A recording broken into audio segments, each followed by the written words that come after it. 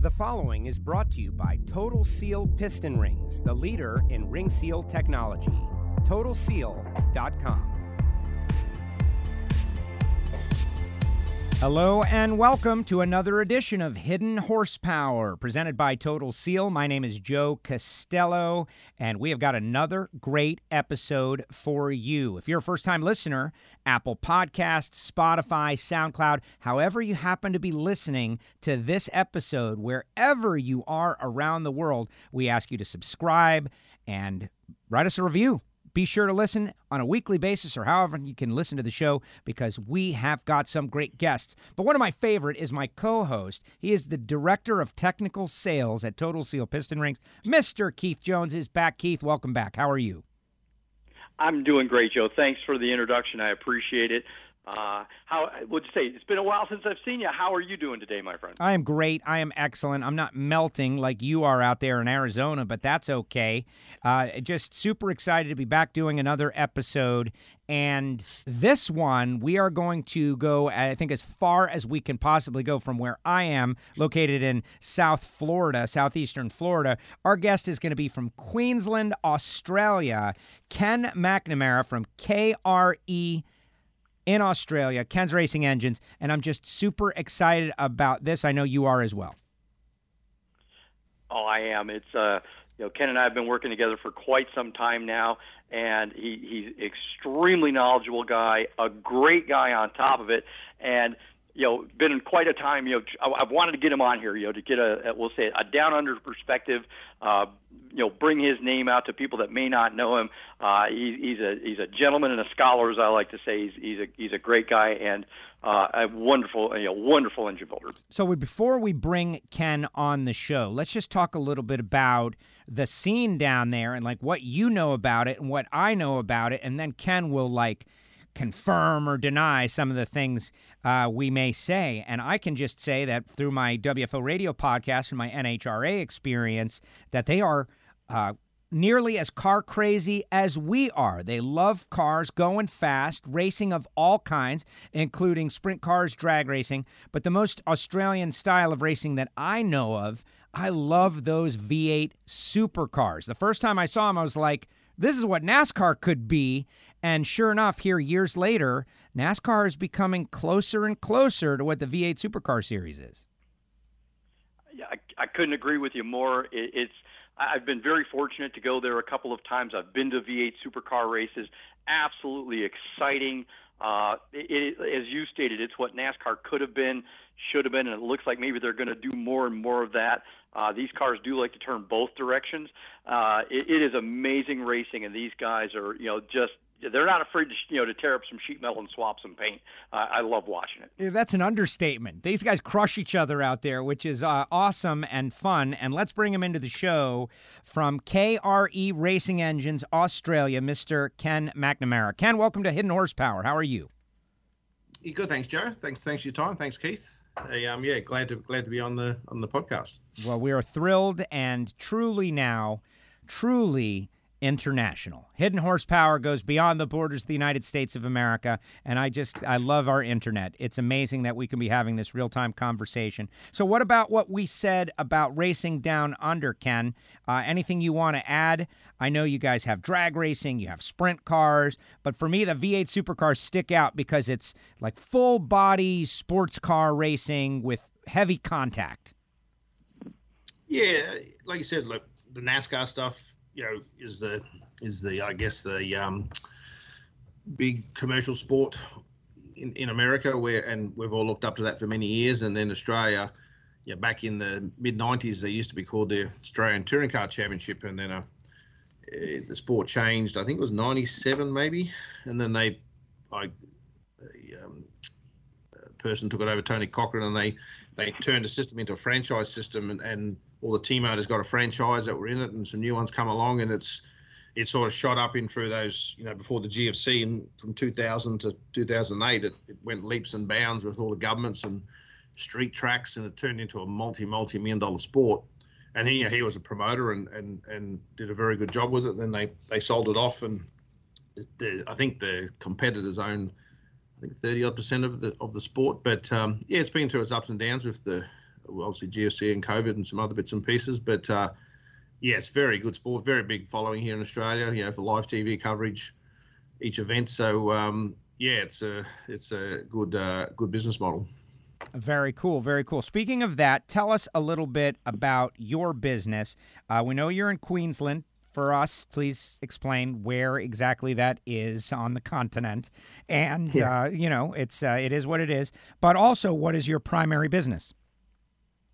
Yeah, so we're up in the northern part of Australia, up in the warmer climate, a bit like Florida, where it's humid and warm. And like now, today is the middle of winter, and I'm looking outside, blue skies, and it'll be 23 degrees Celsius today. That's our winter. So a little bit warm here in summer. Yeah, it gets into the 38s, 40s, a bit humid, but so yeah, very good weather. I started off our business back in 1990.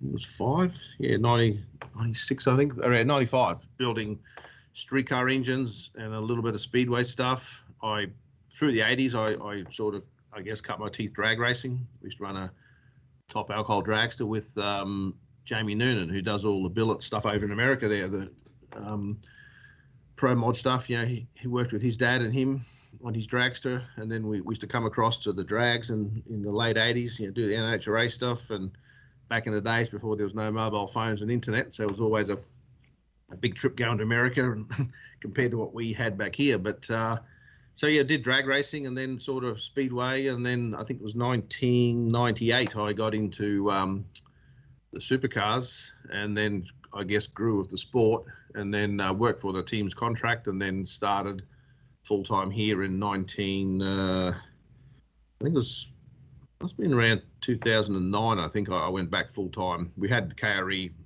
still going, doing speedway stuff, and then I took it back, got it building, put some dynos in, and then went back doing it full-time.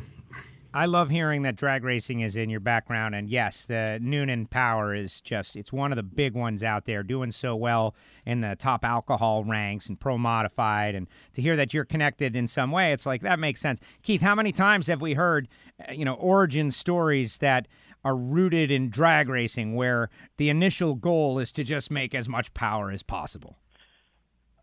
Absolutely. I'm going to piss a lot of people off with saying this, but hey, the best builders that I always meet always come from a drag race route. It's funny. I mean, Ken, he hasn't mentioned this yet, but he's got drag racing in his soul, but he built an incredible sprint car engine as well. And I'll go to here in the States, Charlie Garrett Racing Engines. Charlie's a drag racer. He builds sprint car engines, but he's a drag racer. And Al Parker Racing Engine, another big sprint car builder. Al's a drag racer. I'm not. Are we seeing a consistency here?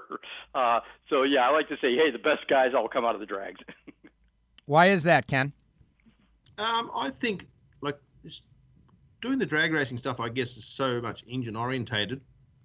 With the blown stuff, you got the clutch and all the other bits and pieces. But I think you just focus more on the engine, where road racing guys is car setup and aero and all these things. And I just found it's just passionate. When we drag raced in the 80s, I used to go. I think my first trip to the US was 1988, and then I went over. We did Pomona and I think it was Firebird Raceway there at Phoenix, and did those races. It was fantastic. Next trip I went to Reading, Pennsylvania, and one trip there actually through John Noonan, and he knew Gary Densham, and I stayed at Gary's place here in California for a week or so, and it was really good. Just those people to take in the house and look and work on the Nitro Funny car and all that, and it was a good deal. I remember it was at Gary's place one day, and I think it was John Force's 50th birthday, and they had him at a deal there, and his daughters come in and that, and it was funny to see him away from the racetrack. He was just a normal person, quiet, no, whole different sort of perspective. But for us guys here, we'd be racing top fuel cars. There'd be 6 or 7 cars, at a meeting, and you go to, Pomona, and there'd be 30 cars. It was just mind blowing at an 18, 19-year-old to go to America and watch that racing, and you look at all the guys, the old guys, Glidden, Warren Johnson, all those guys in pro stock, and even the old, I know when we used to race, alcohol, you had Sid Waterman and all those guys. They're all innovators. Like, they all come up with something, and Maskins, all those guys with moving stuff in cylinder heads, and you see that these days, but it's all done on CAD and CNC and we've got very good materials and equipment to make it, and we end up with, you know, like Jamie builds now, you know, fantastic components and engines. But I think back in those days when you had to get a crankshaft and cut it up and weld a different flange on it to make a different stroke and all those things, and, you know, furnace brazing bores and doing all these things, I think those guys really set they're the pioneers of the sport in the drag racing, which all unfolded across into, you know, NASCAR and other forms of motorsport. That, you know, really there was a passion with their design and how they come up with those things with the machinery that they had. Amazing to think about, and I love hearing your perspective. And just to share, normally we don't like to timestamp the shows, but in this case, it's appropriate. We just finished racing in Pomona, coming back from our rescheduled Winter Nationals, and, you know, Stephen Densham driving a Nitro funny car owned by Gary Densham. All the names that you're throwing out there, for the most part, still relevant, still in the sport. John Force was involved in an altercation on the top end of the racetrack. Just great stuff to hear your perspective of back then. Yeah, it brings back those memories. And I think, you know, going over there in those days, we've said no phones, no internet. You know, I remember going to Keith Black Racing Engines, then you go to Littlefield, and you go to here, and, you know, Crowder, and all.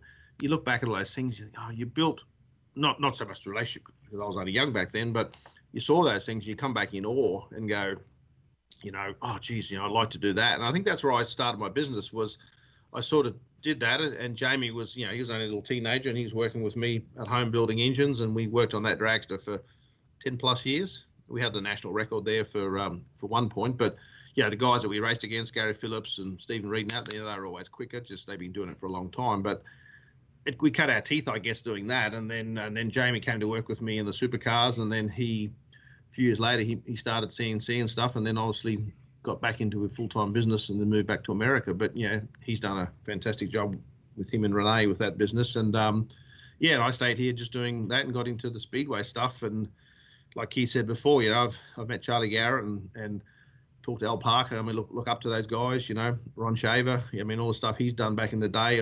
I remember looking at magazines back in the 90s, and, oh, you know, you look at Ron's engine room and, oh, I want to be like that. And, you know, I talk to Ron fairly regularly, and, you know, good relationship with him. And, yeah, he's a really good guy. He's always helpful if you want to ask questions. And, yeah, I just find if you can build a relationship with people, and as they have done with Keith for probably 20 plus years, you can have a conversation, go out for dinner, and, you know, you're buying the components because they build the best around. So I think a lot of it is if you can build those relationships, and I think especially in the 80s and 90s, so many of those people have done well. It was good. Keith, was that you with the Imperial March as your ring? Yeah, sorry about that. I did not have my cell phone on mute, and I just looked down, and it's Pat Musey. I'll have to call him back. Okay, so why does Pat Musey get the Imperial March Darth Vader ringtone? Does everybody get that ringtone, or just Pat? No, not everybody gets that one. That's the hurry up and answer the phone. It's Pat. Okay. That's good. Hey, a little scoop here on Hidden Horsepower, folks. All right, Keith, question for Ken. Let's dive in. Oh, yeah, sorry about that. That was me. No, one of the things that, you know, this is a statement more than that, but a comment, you know, it's like, hey, you know, why do the guys, you know, the drag race guys work so hard at this? Because there's no second chances in drag racing. Yeah, exactly. But what, you know, what are the challenges you see, Ken? I mean, you know, like I say, looking at the supercar versus sprint car, you know, the different engine platforms that you deal with, you know, from obviously we're ring centric here, but the challenges that you have to face dealing with, you know, like a supercar engine versus a sprint car engine, you know, you've got so much more heat to deal with, you know, the time level that it's got to run. What do you pay attention to, you know, differences between those two types of engines? I think with the sprint car is, you know, I guess well proven. Yeah, the ring's obviously got narrow and less tension, different materials, but being on the alcohol and they're a lot more power and RPM and compression ratio, but they still seem to work, you know, quite well if everything's set properly. And, you know, we don't run the engines completely on, you'd say, on kill like here, because we're not racing at big tracks like Knoxville or Eldora, where, you know, our tracks are half that size, so we've got a little bit more flexibility with making a bit less power. But the supercar, the biggest problem is because, you know, last year we had all these problems with heat and stuff where, yeah, we changed the coating on the ring and a few other little bits and pieces, and ran into all sorts of dramas with, they moved the under tray on the cars, and we ended up with a massive heat. What's the word? Pockets under the bonnet where the air couldn't get out from under the bonnet. We started melting coils and wiring and sensors, and had issues with rings and a few changes here and there, and a lot of that went away. And it was just one change that caused it. But I think it shows with the supercar, you got to, they want us to do 4,000 Ks minimum, which is about a third of the season. And they're 7,500 RPM, running on E85. And the engine, they don't want to lose 3 horsepower. They want to keep the degradation as minimal as possible. So having the ring with the the diamond lap finish, galvanized ring groove, all those deals is, yes, we've got an cumulative number, which is a maximum power limit that supercars put on us. We've got 2 engines there at the moment being checked. They make sure that you don't go over the number. There's like a 30-page document of every part inside the engine. We have to give them the CAD drawing of our manifolds, ports, seat angles, valve springs. Everything's documented, and they have sample parts. So when they check the engine, it must comply with the homologated parts. So yes, with the ring and everything, it's in such an environment that, yes, it's not turning big RPM or seeing high compression ratios, but seeing massive amounts of heat for, like Bathurst is 6 hours non-stop. A lot of our races are 3-4 hours non-stop. So the poor old engine's doing it quite tough, and with that airflow being reduced under the bonnet, it created dramas you wouldn't even thought could happen.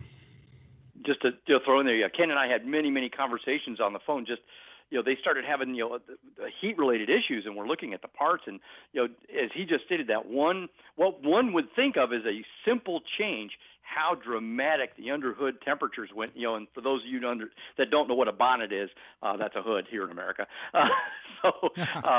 How dramatically it increased the underhood temperatures and how it affected. You wouldn't think, you raise the underhood temperature, okay, maybe it melted a coil, or it hurt some of the wiring. The heat saturation was so severe, it was actually affecting the rings inside the engine. Yeah, it was a tough deal, and at the time you don't know. You think, then it's like any effect. You think, we'll change that for the aero of the car, and then all the GM teams had the same issues, different brand of coils and that. But we went from, like, the coils, you had 10 years of no issue, to failing 14 sets of coils in one season. So you start going, well, they're just cracking, and then odd sensor problems, and then power steering issues, and it was just lots of little details that popped into big ones. They were probably underlying problems that were just surviving. And so we did a test towards the end of the season, had a tyre test, and put some pyros under the bonnet with supercars. And I think from memory, like, it was about 102 Celsius at the valve cover when the engine was turned off after it pulled up, air temp. And then, when it was running, and then when it pulled up to change the tyres, it jumped up to 140 degrees. So, that's a lot of, the water temp was still fine, all that, but it was a warm day. It was in November, but it just shows you that that answered the question why things were failing, that they just were seeing so much temperature that just was no airflow there, and all sorts of things were going wrong. Yeah, that's an amazing amount of heat, like you say, and things that you don't have to deal with open cockpit cars like sprint cars, things like that.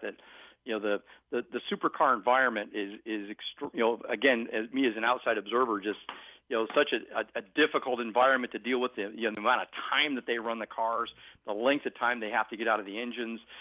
It's a pretty severe event. It's a pretty severe environment, and lucky to be able to work with guys like yourself to get the feedback back on the parts, and help us try to improve that part. You hate to ever have a part that fails, but we learn from that failure. We take it back, look at it, examine it, see what happened. What can we do to make that part even more robust and help to avoid those situations? No, exactly, and that's the good thing with someone like yourself, Keith. That it's fantastic that when you can work with someone like that and right, wrong, and different, and come up with a fix. Is too many people this day and age. As soon as there's a problem, who's paying? What's this? What's that? I'm not fixing it unless I'm. You just got to get in like it was back in the 80s and the 90s. Just get it done and deal with it. Where now everyone's more worried about this and that, and it's like with supercars. It's all big dollar sponsorship cars. $2 and $3, $4 million, and you don't want to see them stop or have any dramas. But you'll have years where you'll have not one one engine drama out of it for the 12 cars we do. That they'll do all the races, and not one failure. So then other years you'll have a couple of things pop up, and that's a bit like NASCAR. You do what you can back at the shop. We've got a fantastic bunch of guys here. We've got 14 of them, and they a lot of guys here been here plus 10 years, and they know the engines inside out, the sprint cars and the supercars, and they know exactly what needs. As soon as something, there's a wear mark or something's different, or we see something different on the dyno, the guys are onto it looking for a solution, because they know the engines. And I think that's the thing. Because we predominantly do those two type of engines, I guess we get better at it, where we don't do a lot of drag racing these days like I used to do, and boat racing and stuff. We cut back on a lot of that because you can't go to all the tracks. We send the guys to the sprint cars and guys to the supercar races. Well, they're all on similar weekends, so you sort of had to cut back some of the other forms of motorsport just to concentrate on the one, so you could actually send people to the racetrack to deal with the customers. Very interesting. I've got 1,000 questions based on that little 10-second conversation you guys just had. I want I want to catch everybody up, of course, because I know who our audience is. 100 degrees Celsius, guys, is 212 degrees Fahrenheit. So just take it from there. It was hot under the bonnet, definitely. Ken, I would love for you to just list some of the teams that you work with and some of the drivers that drive for those teams, so that our slightly less hardcore and intense listeners out there have got a concept of who you're building engines for. Yeah, so in the sport, there's 24 cars in the franchise system, and we do half the field, 12, all GM cars. 888, which is Red Bull Ampol Racing, we've been doing their stuff for 18 years now. Very good team to work for. I think they've either been first or second in the championship for the last decade or so they're always very competitive. And from there, they've sold cars to other teams, and they all run two-car teams. Team 18, they do Walt and Irwin sponsored cars over here, and then we've got Team Sydney, which is 2 cars. Brad Jones Racing, he runs 4 cars. Matt Stone Racing. So they all keep us quite busy in that side of it. And yeah, I guess it just started off with working with the one team, and because they're an engineering business, they build cars and sell them.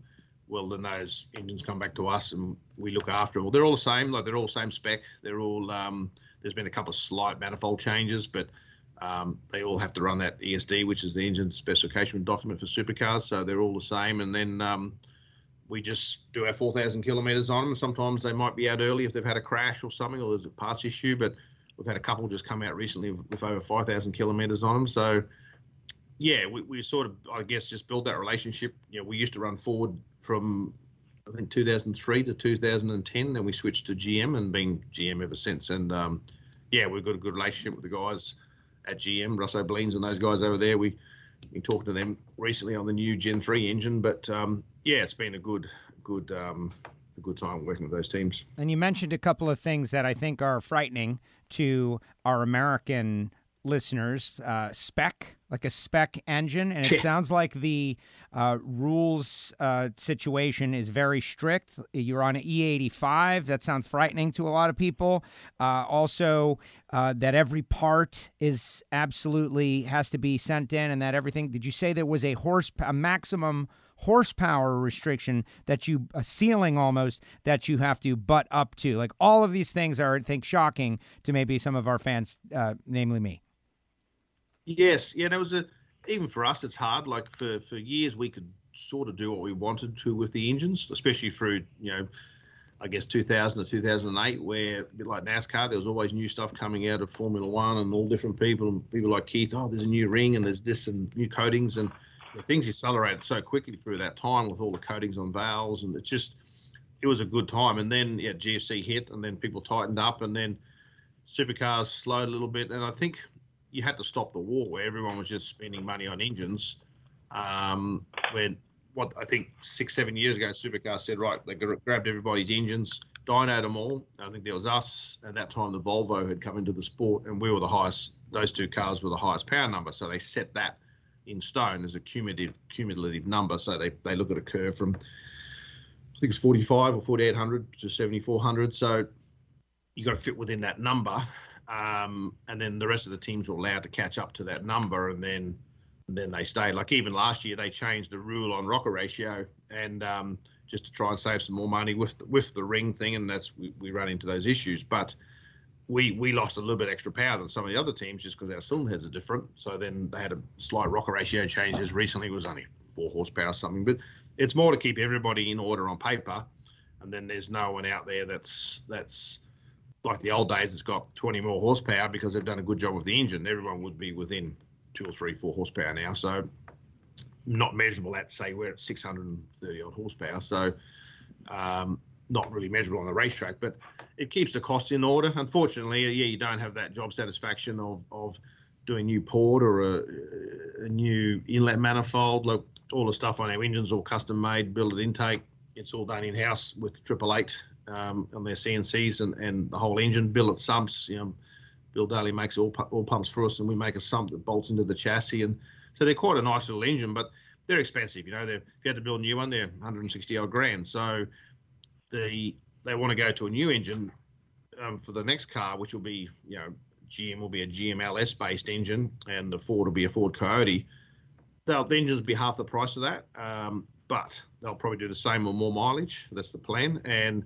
But to bring the cost down is like any motorsport now. Formula One's going through the salary cap. NASCAR making their motors do more races. Everybody's got to, I guess, get better value for their money because there's just not those sponsorship dollars now that like there was 10 years ago. Right. Does that system work as someone who's living it? And we hear it kicked around. And Keith, how many times on this show have we bantered about this exact subject, right? Like rules to decrease cost. Do they work or do they not work? And Ken is living that. Ken, do they work? Yes. Yeah. As I said, the engine builder or the team that used to do their own engines, like we're the only engine shop that's not a team. The other engine builders are part of the team. So it definitely saves money. And I think you have to move with the climate. It's no use having 4 teams that have the money and then can only race each other, and then there's no sport, so then there's no work for anybody. So as much as we like the old days where you could do what you want and try what you want, and I just think with the ever-changing climate, and as obviously electric cars are coming, so that's the next issue we've all got, especially at the high level of motorsport where sponsorship dollars from big corporations and some of these events are government funded. The street circuits, you can't be out there with black smoke billowing out of them and being bad for the environment and not being green, because it's against what everybody's trying to do at the moment. But you go run Top Fuel dragster or a sprint car or a tractor puller, that's a little bit different, I think, because it's usually someone's usually spend their own money, or they still have sponsorship, but they're not at that big commercial level, say like NASCAR or Formula One or Supercar, where you've got a lot of government bodies you have to deal with, and you've got to be seen to doing the right thing. But yeah, I think initially, no, it was difficult, but I think as you see time, it definitely works. The teams, like we've saved them, the teams already, over the last 10 years, 150,000 a year in engines per team. So, and next year that'll be that again. So for us engine builders, yes, it's less money and money coming in and probably a bit less job satisfaction. But for lucky business like us, we can do that, but then we can still do our sprint cars and a few other off-road trophy trucks and that, and get our satisfaction of doing whatever we want to those engines. But as for the big racing, I think they're all, even Formula One, you only got whatever it is, 3 engine changes for the year, whatever they have for. Everyone's clamping down that you've got to make everything last to bring the costs back in order. Yeah, I would just comment there, for Ken was just, it's a balancing act. Like you say, when you've got your own race car that is funded out of your pocket and you're beholden to no one, you build it, you test it, you do all the development. But, in a case like the supercar, like you say, there's a lot of factors and a lot of outside forces involved that, not everybody's aware of, all the people that have to have that box checked off. So it makes it very difficult for a guy like Ken to try to develop this and try to push this, and that's kind of where I'm going with the question is, what areas in that engine, working in the rules, do you still see can be developed? Are you working on cylinder head? Where do you find the next thing even in that engine? Because even as the next engine platform comes down the line, you're an engine guy. I don't care how hard they try to tie your hands, they're not going to do it. I know you, Kenny. So where are you going to work at? What are you going to look at? I mean, with the next engine, I mean, it's a really difficult and unusual thing, talking with, Steve Byrne here and Russ O'Bleens and GM in the US. And with supercars, we're trying to build an engine for a price.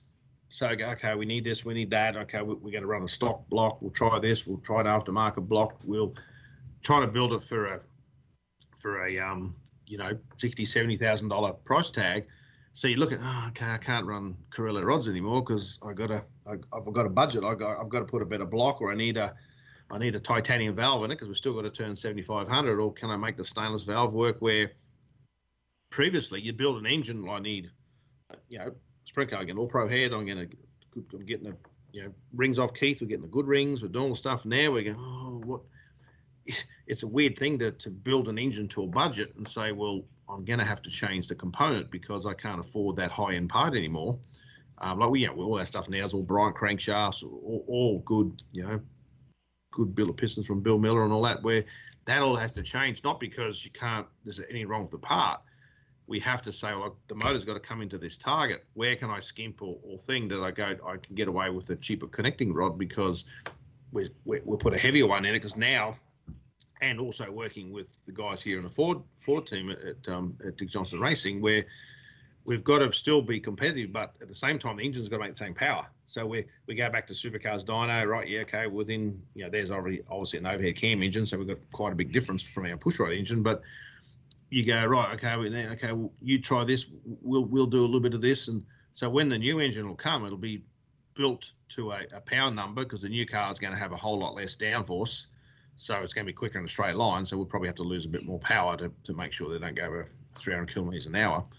So it's a really weird deal to sort of, you've got your wish list and go, oh, geez, well, can I save $500 here if I do it this way? And which is how I guess normal business runs. It just doesn't normally work in motor racing. We just want to buy the best stuff to go fast. But so that's been a bit tricky. And I guess once the engine's spec'd out and we've tested everything, and that engine's homologated, all the GM teams will get exactly the same engine, and all the Ford teams will have exactly the same engine. So no one will have, and then supercars will check them regularly to make sure that there's no one's degrading more than the other. But we're going to a single throttle body, so that's going to be different to the custom 8-stack manifolds we have now. So the throttle response will be different. The drivability, all those things but we go from a $20,000 intake to a $2,500 intake manifold. So, and it takes 4 hours less to build the engine because you're not having to set all the butterflies and crossovers, and so all that labour comes back. That the teams to get that $100+ grand a year saving on their budget for their engines. That's the only way to do it. So I see the big picture, and definitely it will work. But as for the engine builder that wants to try and make an engine different to the next guy, it's definitely a different way of thinking on how to build an engine. Well, I look forward to being able to help you with that challenge, Ken, because like you say, there's going to be a lot of challenges, a lot of opportunities to test a whole lot of different parts. You had mentioned the Ford being on the Coyote platform, and interesting. I don't know if you've seen the new 7.3 liter Ford pushrod engine, which I haven't personally had my hands on one, but I've seen all the drawings and pretty spectacular looking piece. Surprising. Maybe it's just too new that Ford didn't go down down that rabbit hole and use that as a platform for the for the new engine. I think so. Yeah, it's new, and I think the Coyote's been proven. I mean, we're on LS3 based engine, so that's proven in some areas, but not so much in this type of road racing. The plan is that supercars are looking at going to a pedal shift type transmission to keep the RPM down. Like a couple of rounds ago, we had a couple of guys who had a couple of downshifts at 10,000 RPM because they couldn't stop the car, and we see 93, 9400 regularly. Well, that's the stuff where you just break stuff. So having the transmission lockout means the engine can't be over revved, and they're looking at the blanking, so they can't blank the cars up too much to keep the water temperature down. So it's all the things that, yes, you want to be like Carrera Cup. You got all the same car, go out and race it and do your thing. Supercars will be similar to that, but they'll still have GM and Ford, two different cars, same chassis but different bodywork. The aero will be parrotised, the engines will be parrotised, and I think it's a good thing. It's just it just has to bring, the budgets aren't there, and if you keep spending, then no one has a job. So it's you've just got to adjust with the times. But I said, lucky for us, we still have the speedway stuff and a few other little projects that gives you that job satisfaction where you can modify, do, or whatever you want, and there's no rule other long as the motor's 410 or that motor's 6 litre or whatever. The rest is free. So I think that still works well for all the guys in the shop here, where they still get to do some cool stuff, and you're not just building that same engine over and over. I was going to bring that up. The sprint cars now, 410 sprint cars, that is still a wide open scenario where you guys can do what you got to do to get the job done. What about E85? Are you running them on E85, or are they like what we would call regular racing fuel? No, they're the same as you guys in the US. We're all on methanol alcohol. So yeah, they're pretty free. And I think that's where that's such a fantastic class is. The car's got a weight rule and the engine's 410. Do what you want. So over here, like I said earlier, I love that. Yeah, it's good. Yeah. Just if you're not fast enough, you go home. But I suppose for us, we're lucky. Like I said earlier, we don't have those big tracks, so we can back the engines down a little bit on compression and RPM and stuff. That where the guys that race at Knoxville and Eldora, and Las Vegas, they're big tracks. You've got to have every bit of power you can make, and you look at engine builders in America. Like Keith said before, with Charlie Garrett and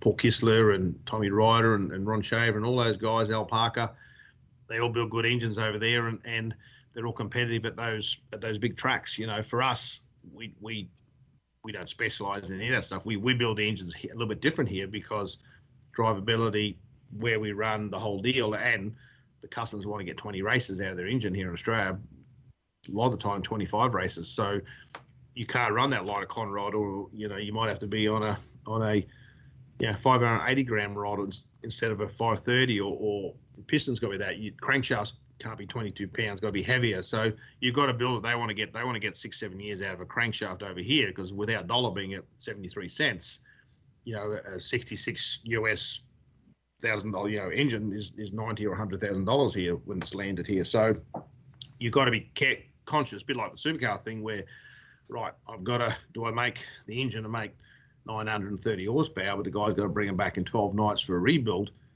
The bits are, titanium valves are, nearly $2,000 here for a set of intake valves. Well, that's a big difference to over there. So you've got to really, balance that act, like you said earlier, that we want to be fast, but it's no use having an engine if you're not no quicker than the guy who's got 880 horsepower and you've got 920.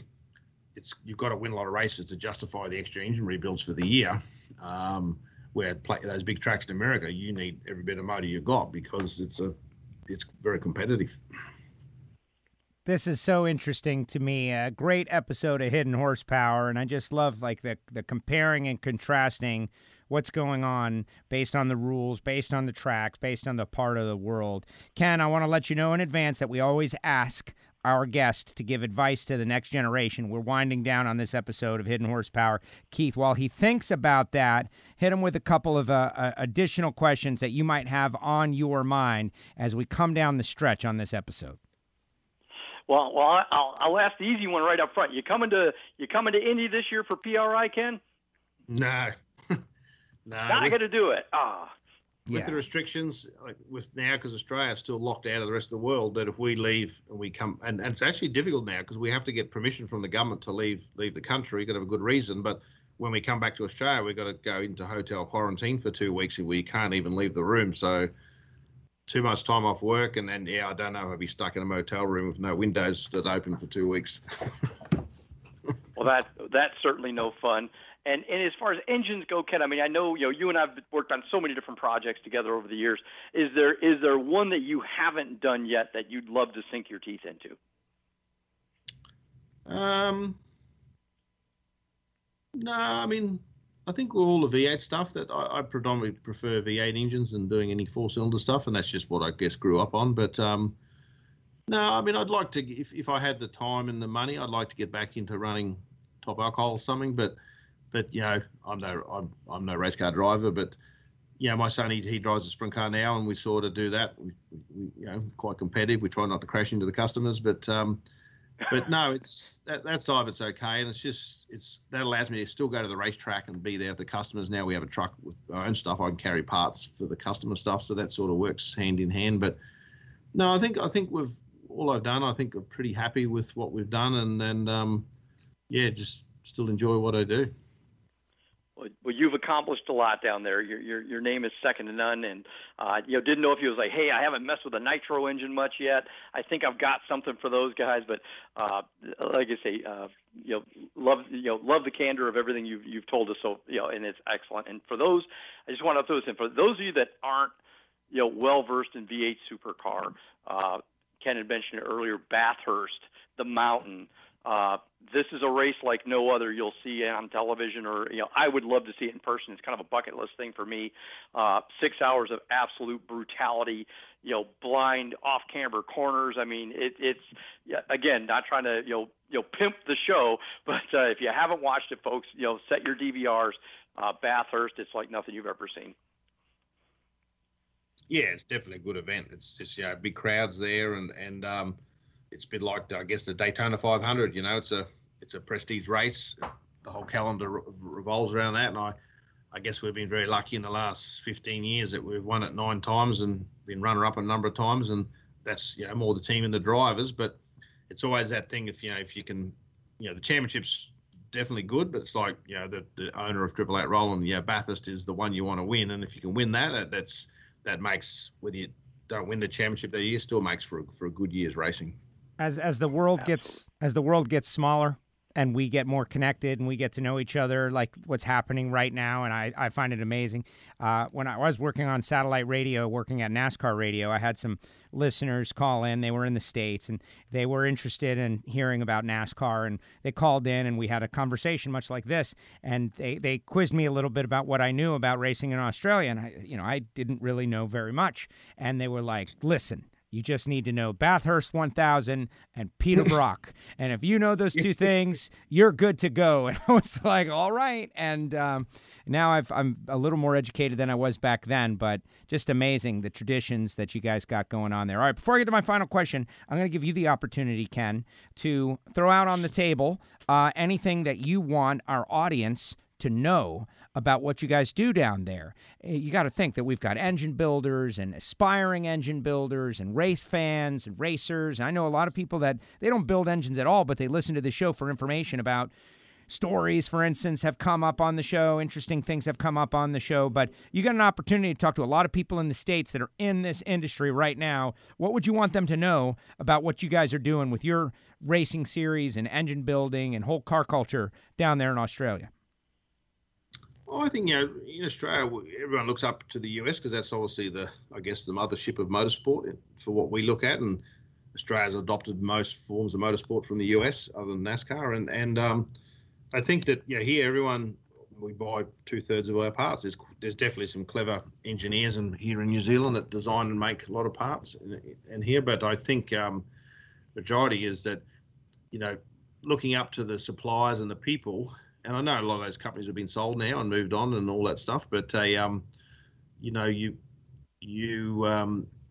got to know what you want when you're building something. A lot of people just buy what's on a catalog, or so and so's got that, I'll buy that. Where if you do your due diligence and you look at something and say, why is so and so using that, and you still have to fit within your budgets. But I think that's important, that if you doesn't matter what you're racing, if you know what you want, you just don't buy something because it's on the internet cheap for sale, you'll end up with a better product. Like I always say, poor man pays twice. If you don't know what you want and build it, you might take an extra year building that engine or street or race car, but you end up with the right components, and then they serve you well for a time. But I think also building a good relationship with your suppliers. If you know everybody like Keith and said Bob Wims at All Pro and Tim Engler, all those guys, you end up with a if you've got a question.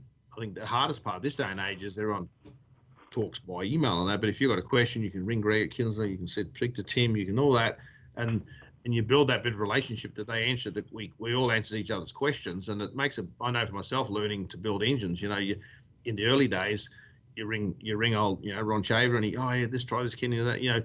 For me as a young engine builder, that's a fantastic help, because someone's actually gave me the time of day to answer my questions, and then hopefully you can do that to other people coming up in the future years of especially when we go to electric cars and all the other stuff. They'll say, remember them things with magnetos in them? How do you fix those?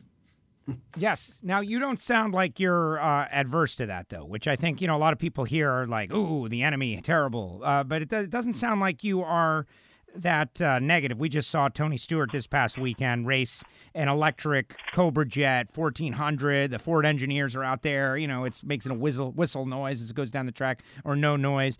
And some people here are rejecting that potential future. I certainly get it, as people who love the sound of an engine. You sound less resistant.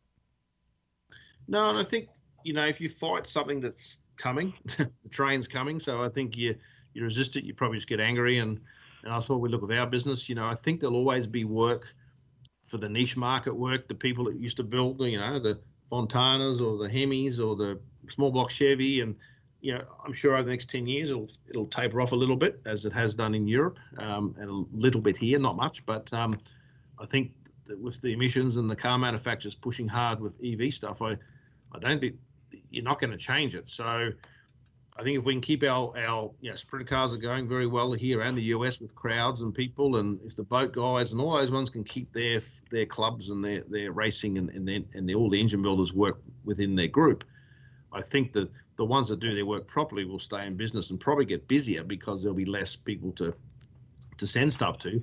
My only fear is with less, if the EV stuff does take off drastically, how many casting foundries are we going to have? How many machine shops over time, as if OEs go away from it? Is that going to affect motorsport more? Because we've lost a lot of people out of the industry. A bit like Australia, once we stopped manufacturing cars, there was no more. A lot of engineers went overseas because that work sort of slowed up in Australia.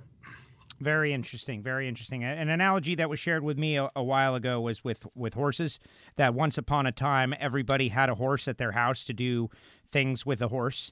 But then when cars came around, horses are still a thing with people who really like horses, whether show horses or jumping horses or thoroughbred horses, or horses are still a thing. It's just not a necessary for each person to have. And that's what I kind of think about high horsepower, fun engines, that those are going to continue to be the passion of people like us as we continue to race and have fun beyond whatever someone uses to get to the grocery store or to go pick up their kids from school. Those of us who use them for what we're using them now, I think will continue. But who knows? Who knows? All right, final question. I think you started to answer it, but let me ask you about the next generation of young people out there who want to be involved with this, who love it, who have a passion. Maybe talk to your younger self out there now. What advice would you give them to be successful? I think you've got to believe in what you want to do. If whether it's cars, boats, whatever trade, but if in race engines, if you wanted, I think you've got to read there's so much these days. And when I was young, you had to read books, you had to get National Dragster every fortnight to read about drag racing, when now it's just all on the internet. So if you study up well, and then there's always, I find, jobs at the right places, as you hear so often, where they start off sweeping the floor and next minute, 20 years later, they're running the business. If you're passionate about it and you enjoy it, I think we've found here with our business. We've had a few apprentices come through our business. James McFadden, he's over there running the World Outlaws at the moment. He started here as an apprentice engine builder. If they're and he believes, same as Jamie, with his billet blocks and that, he started off as a drag racer, got into supercars, and now he's got a world-class facility in building blocks and cylinder heads and engine parts. That's all from passion. You got there. There's like any road, there's a tough road along the way, but you've got to not just Oh, it'll come to me. If you believe in it and you talk to the right people, have the right people around you, like our business here, good employees, and my wife and that, she keeps the business in order and keeps it all together. So if you build that group of people around you, when you go racing and you work with a race team and learn the ins and outs on a Saturday night race car, you learn that what you need to do, and then you can turn that into a professional level once you've been out there and helped the guy at the speedway or the drag strip and understood how it all works. Too many guys want to go straight into a job, and it's overwhelming for them because it's at the professional level. If you muck up, sometimes you're out quickly. So I think you just got to study your demographic, I guess, of what racing you enjoy, and then try and find about the competitors, the other engine builders, the transmission guys, all the bits and pieces that and what parts are available for those particular engines. You can learn so much within a 2 or 3 month period on all the components, and then the rest comes with you once you keep, you get into the right jobs, I guess, or the right race teams, and you'll end up somewhere in the trade that you enjoy. Amazing. Keith, this was flat out amazing. Final thoughts from you, Keith. I just wanted to again thank Ken for being part of this show, and just Australia is a nation of a little over, I think, 25 million people, and I've got to tell you, when it comes to racing, some of those passionate people I've ever seen. If it's 25 million, 20 million of them are into racing. We're in here in the States, and again, I'm not knocking America. We're on primetime TV on a Wednesday night. Can you turn on and find motorsports on a primetime channel? Down there, it's on everything. So very passionate people, intelligent, smart, driven. Like you say, what can I say? Just love working with these guys. Amazing. Ken, we thank you for being on Hidden Horsepower. Appreciate you. You guys got a great thing going. Folks, you can check out their website, kreracengines.com.au, and you'll be able to check out what they got going on. Ken, really appreciate you spending the time, giving us the insight. And I got a million more questions, so one day we'll have to have you back. Appreciate it. No, Joe, thanks I was just didn't mean to cut you out. I say, we're going to have to do a follow-up one of these. I think we could spend a couple more hours. I agree. No, it's great. It's actually good reminiscing some of the old stuff, and you get so tied up in day-to-day work sometimes that sometimes it's nice to sit back and I've listened to your podcast and other ones, and it's good when people just talk about just what happened, not preempted. We better talk about this. It's these podcasts are fantastic. Listen to the ones you've done with Shaver and all the other guys, and it's good to see what the people did back in the day, and just them talking like you were having dinner at the pub or something. Well, exactly, and that was the goal. And when Matt Hartford and Lake and Keith, when we first started talking about this, there's definitely a desire for this knowledge, and why shouldn't it be shared? But also the characters, like these guys, these people, yourself, Ken, like you've seen so much, you've done so much, you've had so many great experiences in this world of auto racing that we all love. Like how many times, Keith, has an accidental story about Warren Johnson popped up out of nowhere on one of these shows, something like that. And it's great stuff. We really appreciate it. Yeah. No, thanks for having us. It's been fantastic. Thank you. No, just again, want to thank you, Ken. I want to thank everybody for tuning in. It's absolutely fantastic. We enjoy doing these so much. Look forward to trying to do a wraparound with this with Ken as he gets into the new engine platforms, into the LS, and then the Coyotes, to see some of the challenges they're going to face with that as we move forward, especially from a piston ring point of view. What can we do to get that 4,000, 5,000 kilometers they want out of these, out of the new engine platforms, and what challenges it'll pose. So look forward to maybe doing a wraparound follow-up when they get working on the new engine platform. Well, all right. I like that the lingo, man, wraparound. He's talking about doing a wraparound, Ken. We're going to come back and talk to you again. I love it. That'd be great. There you go. Ken, thank you very much. Yeah, thanks, Joe. Appreciate that. Bye. Thanks, Keith. Bye-bye. There he goes, Ken McNamara. Keith, that was incredible. KRE Racing Engines, Australia in Queensland. And I'm sorry, but I was so interested in just the rules and the way that they run their series and the strict compliance that they have to deal with in the V8 supercars as opposed to 410 sprint cars where you can do anything. Yeah, absolutely. I mean, they've got such a challenge. I mean, you're dealing with a race series, and I'm not sure. I'll be honest with you, I'm a little deficient on knowing all the engines that are involved. But at one point in time, as Ken mentioned, Nissan's in there. You've got the Chevrolet base, you've got the Ford base, you had Volvo in there, Mercedes-Benz in there. So you're dealing with overhead valve engines, overhead cam engines, and trying to come up with a system to keep them on somewhat of a platform. And these guys came up with, to make it simple, and it's not simple, a maximum horsepower number. They came up with this combined number of power and torque. All these engines go across the same dynos. They get certified and sealed. And, when you're dealing with that many engine platforms trying to dictate every part, they came up with that system. Now, obviously, all the parts in the engine have to be approved, but, it's an amazing engine program.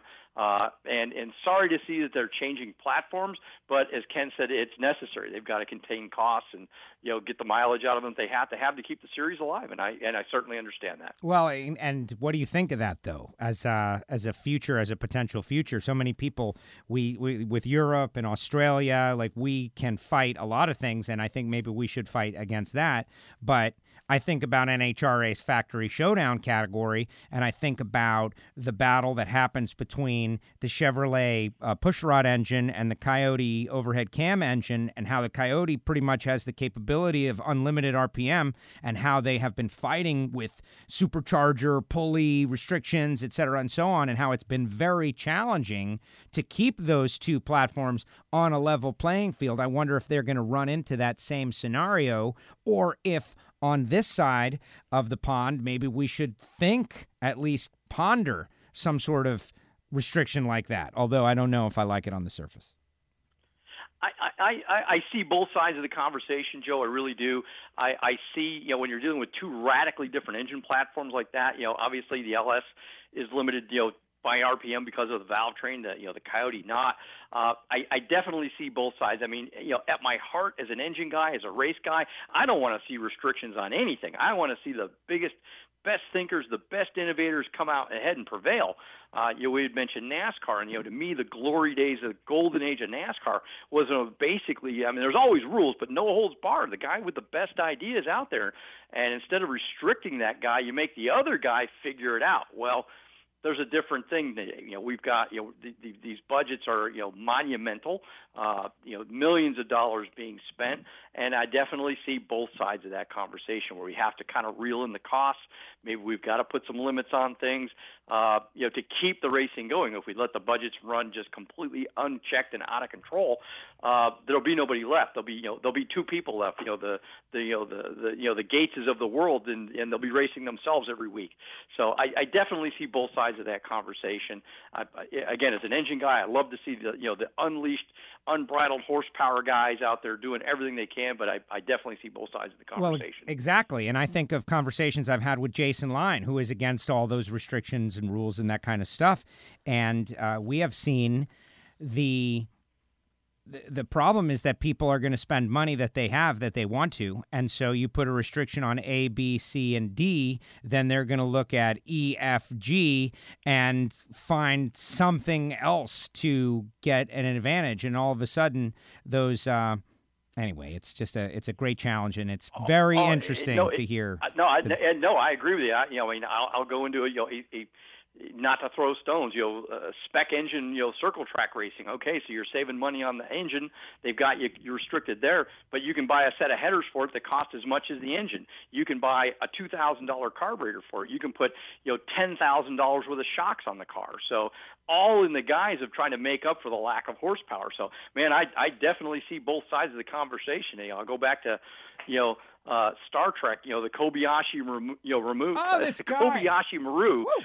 It's the no-win scenario.